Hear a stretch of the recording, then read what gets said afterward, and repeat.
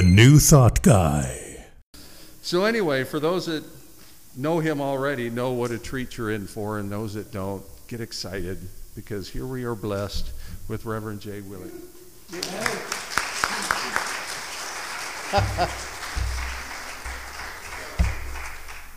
Happy Father's Day. Who's a father? How many kids you got? 2? You're a father of 5. She's a father of 5. That's not impossible. You got 2? 2 kids? I have 2 kids. You have any kids you don't really know about? I have 5 of those. No, I'm kidding. I'm kidding. It's a great thing to be a father. And I want to tell you a little bit about the history of Father's Day. Father's Day, interestingly enough, was inspired by Mother's Day. There was a woman named Sonora Smart Dodd, was her name, in 1909 in Spokane, Washington. And she was sitting in church listening to a Mother's Day sermon. And she realized, well, wait a minute, what about fathers? Because she was part of a family of 6 children with a widower. So she was raised without a mother. It was a single parent father. And so she tried to drum up support for an official equivalent to Mother's Day. And she went around to the local churches there, the YMCA, the government, the shopkeepers, and she finally was successful. It was a little tough, but she finally was successful, and Washington State celebrated the nation's first Father's Day on June 19th, 1910. Now, it didn't spread very quickly because the campaign to have a Father's Day throughout the nation wasn't enthusiastically met. In fact, one florist said, "Fathers haven't the same sentimental appeal that mothers have." But finally, in 1916, President Wilson honored that day by, this is great, this is so cool, and probably was really neat and hip and geeky in 1916. He used a telegraph signal to unfurl a flag all the way from Washington, D.C. to Spokane, Washington. And at that time, that was cool, because he's sitting there in his office going beep, beep, beep, beep, and this flag unfurled for the guys. In 1924, President Calvin Coolidge urged state governments to observe Father's Day, but like I said, it wasn't going over very well. Many men actually disdained the day themselves. They scoffed at the holiday's sentimental attempts to, wait a minute. Scoffed at the holiday's sentimental attempts to domesticate manliness. We're so dumb sometimes. With flowers and gift giving. Who doesn't like flowers and gifts? Or they derided the proliferation of such a holiday as a commercial gimmick to sell more products, often paid for by the father himself. Now that's not a bad point. So World War II comes, and retailers and advertisers are struggling because of the war effort and what was going on. So they decided to redouble their efforts, probably Hallmark got involved too, to make Father's Day a second Christmas for men, and also a way to, of course, honor the men in the American troops during the war. And by the end of the war, Father's Day became a national institution. And finally, in 1972, surprise, surprise, Richard Nixon signed a proclamation making Father's Day a federal holiday. Economists estimate that Americans spend more than $1 billion on Father's Day's gifts. And that's why you have so many ties. Now, this is, today, following Father's Day on this date, is only America, Australia, I think the UK. Other countries in Europe honor fathers on St. Joseph's Day, which is a traditional Catholic holiday I'm not sure why, if it's a holiday for baby aspirin or what St. Joseph's Day is for. And that falls on March 19th. And I believe there's a few countries where it's in September. And the Germans celebrate Father's Day by going to the beer garden, which is really nothing unusual, actually. I think any excuse for the Germans to go to the beer garden is there. Every day is Father's Day in Germany. So, funny enough, I don't want to talk about men today on Father's Day because fatherhood, like God, is not really gender specific.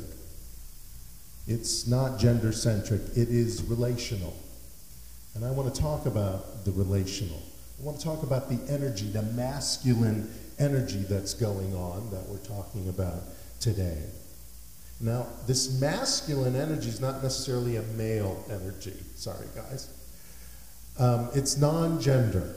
In the yoga tradition, it's the Shiva, which is the sun. The sun is the masculine energy versus the Shakti, which is the moon, which is the feminine energy. So today we're going to talk about the Shiva. In that beautiful half white, half black circle that you see, the yin and the yang is the masculine. The yang creates a balance with the yin, the feminine energy in the universe. In the Science of Mind textbook, Dr. Holmes says, one God and Father of all, who is above all and through all and in you all. It would be impossible to make a clearer statement of truth. One life behind all that lives. One. One. One. Never two, never duality. One. The unity of all life. To learn this is to learn the secret of the ages. The unity between the masculine and the feminine, the divine and its creation is what I'm talking about here. We live in relation to ourselves, we live in relation to our families, our workplace and its inhabitants, our community here at the center. And when we are aware, we also live in the relation to the presence of life itself, to spirit, to the God within. It's always there. We don't always relate to it, but it's always there. So we are all fathers because of that masculine energy that we are a part of. Again, back to the Science of Mind. He said the seed of perfection is hidden within, in that inner sanctuary of our own nature, hidden perhaps from objective gaze, nestles the seed, the perfection. In the Christian faith, as well as in our faith, we talk about the trinity of life, the triune nature of life. And in the creative process, there's a triune nature, father, mother, child, thought, action of law and demonstration. And of course, in nature, it's seed, dirt, and then plant. The idea, the father, the masculine, that we have about things in our life gets implanted, its word gets implanted into the law. Now the law is the feminine nature. The creative nature is more the feminine nature, the nurturing nature. So the creative process then takes this idea, this masculine energy, and manifests it into fact. The child, the result. Ideas are real, having the power within themselves to be made manifest. Now there's a great thing, I don't use the Bible too much, but there's a great phrase in the Bible that inspired one of my favorite books, and it's from Proverbs 23, and it says, as a man thinketh in his own heart, so is he. Take away the gender, he, she, it. So in the book, As a Man Thinketh, by James Allen, that was written in the early 1900s, 1902, and then somebody about a decade ago took that whole book and changed all the genders to she and he and her, but whichever, as a person thinketh. In it, James Allen says, mind is the master power that molds and makes, and mankind is mind, and evermore he or she takes the tool of thought, and shaping what he or she wills, brings forth 1,000 joys, 1,000 ills. He or she thinks in secret, and it comes to pass. Environment is but their looking glass. Sometimes, I think all of us need to step into the masculine energy. Now, for men, that tends to not be too difficult, but maybe so, because we tend to think of the masculine energy as just a force, as a push. And it's not just that.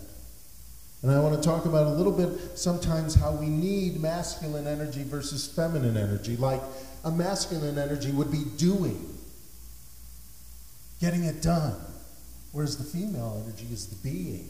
And we talk about being all the time in the science of mind, to allow spirit to be in us, to walk around just being spirit and allowing all the divine to do its thing. But then we also talk about walking the talk, and that's the doing. The masculine energy also is analytical versus intuitive.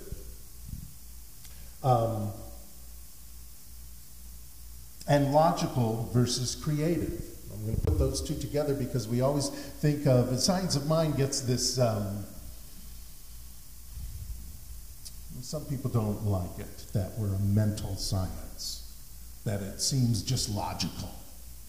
You know, we're taught very early in science of mind, you think of what you want and you put it into the law and it goes.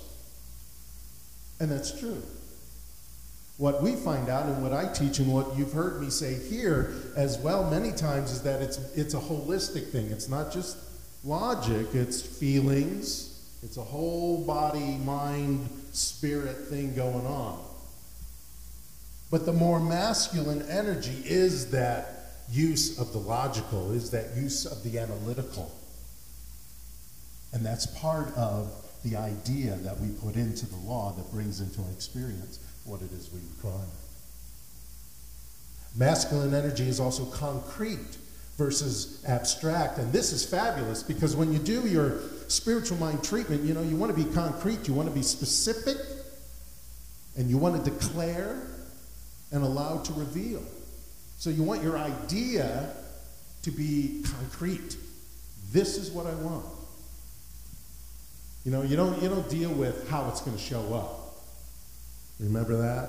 You don't deal with how it's going to show up. So I want that house or better, but I don't need to deal with these people who have no intention of leaving that house deciding they wanted to sell it and sell it to me. But you don't have to get involved with that. Let the universe figure out how that house or something better or something like that is going to show up into your life. It's concrete, though, that I want that house because this, that, or the other. The floor plan, the area, blah, blah, blah. And that's like that in everything that we want to manifest. Be concrete and specific.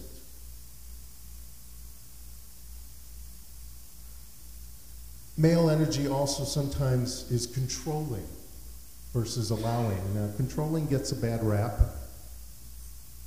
because controlling tends to be so that you're pushing somebody around. And that's not what we're talking about here. We're talking about controlling our thoughts and our feelings and our lives. Not disallowing our thoughts and our feelings to pass through, but knowing the thoughts and feelings that are not going to help us, that are not going to make us grow, that are not going to put behind the BS of the BS, the little BS and the big BS, belief systems, the big BS. We want to control that. We want to allow that to go through. Okay, here's this feeling, here are these ideas, these dumb ideas, this lack of limitation. Okay, I see you, I hear you. You know what? I'm done with you. That's taking control. And allowing at the same time. So we want to step into the masculine energy traits that sometimes we ignore, that sometimes seem too assertive even. So doing versus being, analytical versus intuitive, concrete versus abstract, left brain versus right brain, thrusting, putting something in instead of just receiving. Receiving is a wonderful thing, don't get me wrong, but the masculine is putting something into the law, putting your idea into the law so that it comes into form, it manifests, it demonstrates into your experience what it is you decided you require, whatever that is, peace of mind, that house. Now there are 5 simple ways that I want to tell you very quickly how to engage this masculine energy. It comes from a place called the Luminous Warrior blog. I love that, the Luminous Warrior. So here's one. Give something freely without expecting anything in return. That easy? Giving something freely without ever expecting anything in return. That can be a tough one. Volunteer work. Volunteer work, you know, after about 6 months, a year, 2 years, you're like, I'm tired. I'm burnt out in volunteering my time. And so, you know, that's okay, take a break. People forget, just like in your career you need to take a holiday. Sometimes you need to take a holiday from your volunteering so that you can refresh yourself. Could be a couple weeks, could be a month. And then you come back and you're able to freely give again without expecting anything in return. Here's another one that can be difficult. Support your loved ones unconditionally. Daddy, I want to be an actor. What are you, crazy? No, you know, maybe I want to be a sculptor. I just want to just sit in my studio and put my hand in clay and... Yeah, how are you going to make money that way? No. Unconditional. That's a difficult one. Parents, right? Parents, have you ever heard those kind of what I want to do for my life? Things where you're like, oh my gosh, I got to say something. I have to say something. Really? Don't you want to be a lawyer? A doctor? Don't you want to be a doctor? Now, I was fortunate. I had parents who actually, when I said I want to go to college and become a musical theater artist, they went, okay. Can you believe that? I didn't have to take typing or anything. So, support your loved ones unconditionally. This means being non-judgmental. Doesn't mean you have to approve of it, by the way. Just being non-judgmental in support of one of their dreams and not thinking or offering your advice about the implications of whatever that dream is. So that's actually kind of a masculine energy thing to do. Offer protection to someone.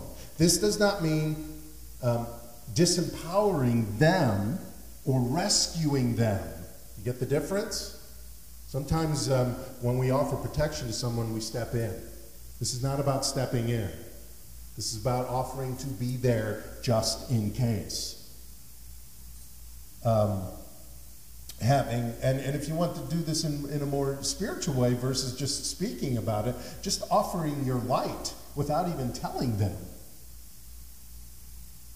You know, there are many times where practitioners will hear about something going on, and they'll sit at home and they'll do a spiritual mind treatment for that person, and that person doesn't even know that's happening.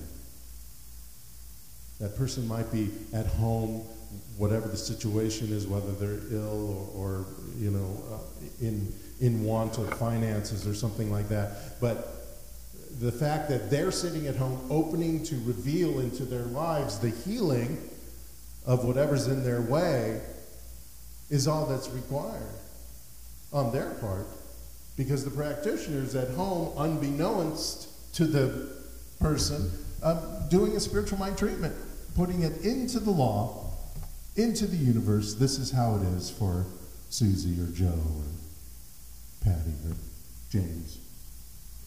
Offering protection to someone, whether they know it or not, whether it's to them or not, just being there. Now here's a great thing that we don't think of as a masculine energy to imbibe in, and that is doing something you enjoy. How many times do you go do something you enjoy throughout the week? Not what you have to do. Riding your bike, if you like riding the bike. Watching soap operas in the middle of the day when you should be at work, quote unquote. Writing in your journal. Do you do that for yourself? This is very important. It is leave the dishes, leave the vacuum in the closet, and sit down and whatever. Read some poetry. Go sit out in your garden or piddle in your garden if that's what you like to do, if that's what gives you passion. Step into the divine masculine energy on behalf of someone else. Now, this is very similar to what I was speaking about before. Without people knowing, pray for them. Be the light for them. Know the best for them. Know the healing for them. Now, that seems like a very nurturing thing, which is more of a feminine energy, but it's not. It's also a masculine thing. And be there. And know that they have free choice. Know that for them. I want to tell you a little story that I read that really inspired me. Some years ago, on a hot summer day in South Florida, a little boy decided to go for a swim in the old swimming hole behind his home. So he flew into the water, not realizing that as he swam toward the middle of the lake, remember we're in Florida, an alligator started swimming towards the shore. His father ran towards the water, yelling to his son as loudly as he could. Get out, move past. Hearing his voice, the little boy became alarmed and made a U-turn to swim to his father, who was at the shore, which also the alligator was going towards. But it was too late. Just as he reached his father, the alligator reached him. From the dock, the father grabbed his little boy by the arms just as the alligator snatched his legs. And that began this tug of war between the two of them. The alligator was much stronger than the father, but the father was too passionate, of course, to let go of his son. A farmer happened to drive by, heard the screams, raced from his truck, took aim, shot the alligator dead. Now, remarkably, after weeks and weeks in the hospital, the little boy survived. And a newspaper reporter came to interview him after this trauma and asked him if he would show him the scars. And the little boy lifted his pants leg and showed his legs, and they were extremely scarred from the vicious attack of the animal, but he didn't lose his legs. And then with this great pride, he said to the reporter, "But you have to look at my arms." And the reporter thought for a second, well, I thought the alligator, was holding on to your legs. He goes, "Yes, but you have to look at my arms. I have great scars on my arms, too." The reporter said, "Okay." And the little boy rolled up his sleeves to show the deep scratches that his father's fingernails dug into his flesh. "I have them because my dad wouldn't let me go." That's the masculine energy. And like that boy, whatever's going on, remember, always remember, and I don't care what's happening, how awful it might be, even if it's life-threatening, remember, the divine is always there, unconditionally, to support you, to remind you of your power. The power that's within you, its power that's within you, that dwells there. You know, there's times in our lives where we actually lock out Mother, Father, God. I have them. We just get so involved with the stuff that we forget where the support comes from, where the power of the Son comes into our lives. But it's always there, that power. It's always there in each and every one of us, waiting to love, support, protect, and inform. That's why I wrote that affirmation the way I wrote it. I didn't write it so that you said you to somebody next to you, although that would have been nice. I wrote that so that you would say it knowing you are the divine speaking to yourself. And I learned this week, or last week I read this article, that using you instead of I is actually more powerful when you're doing self-talk. That the use of you is more difficult for a person to go, I don't agree, you're lying. Because it's an authority figure that usually says you. And we are the authority figures for ourselves, supported by, with the foundation of the divine. So today we honor the fathers and the masculine energy in us all, knowing that the divine is like Shep and the Limelights. Remember Shep and the Limelights? Some of you might. In 1961, one of their lyrics was, "Gonna be here, come what may."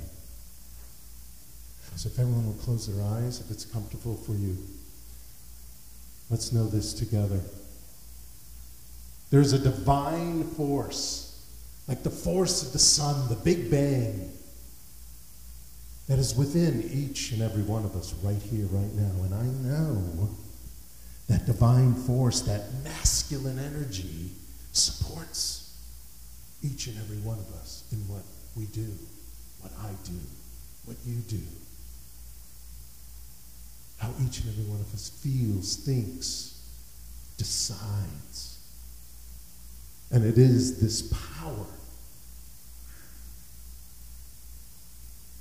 that makes us have the power of decision, the concrete idea that manifests into our lives.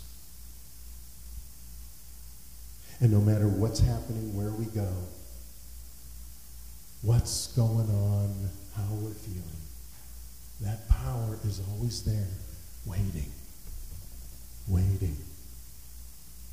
And all we need to do, and what we will do from this moment forward, is listen.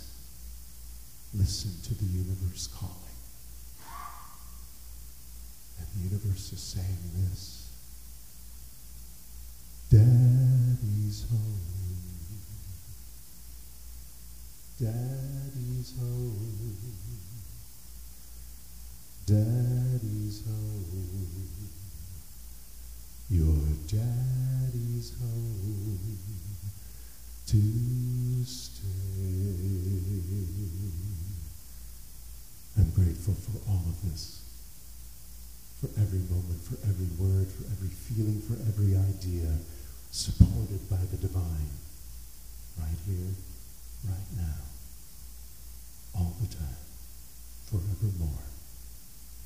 Happy Father's Day. And so it is.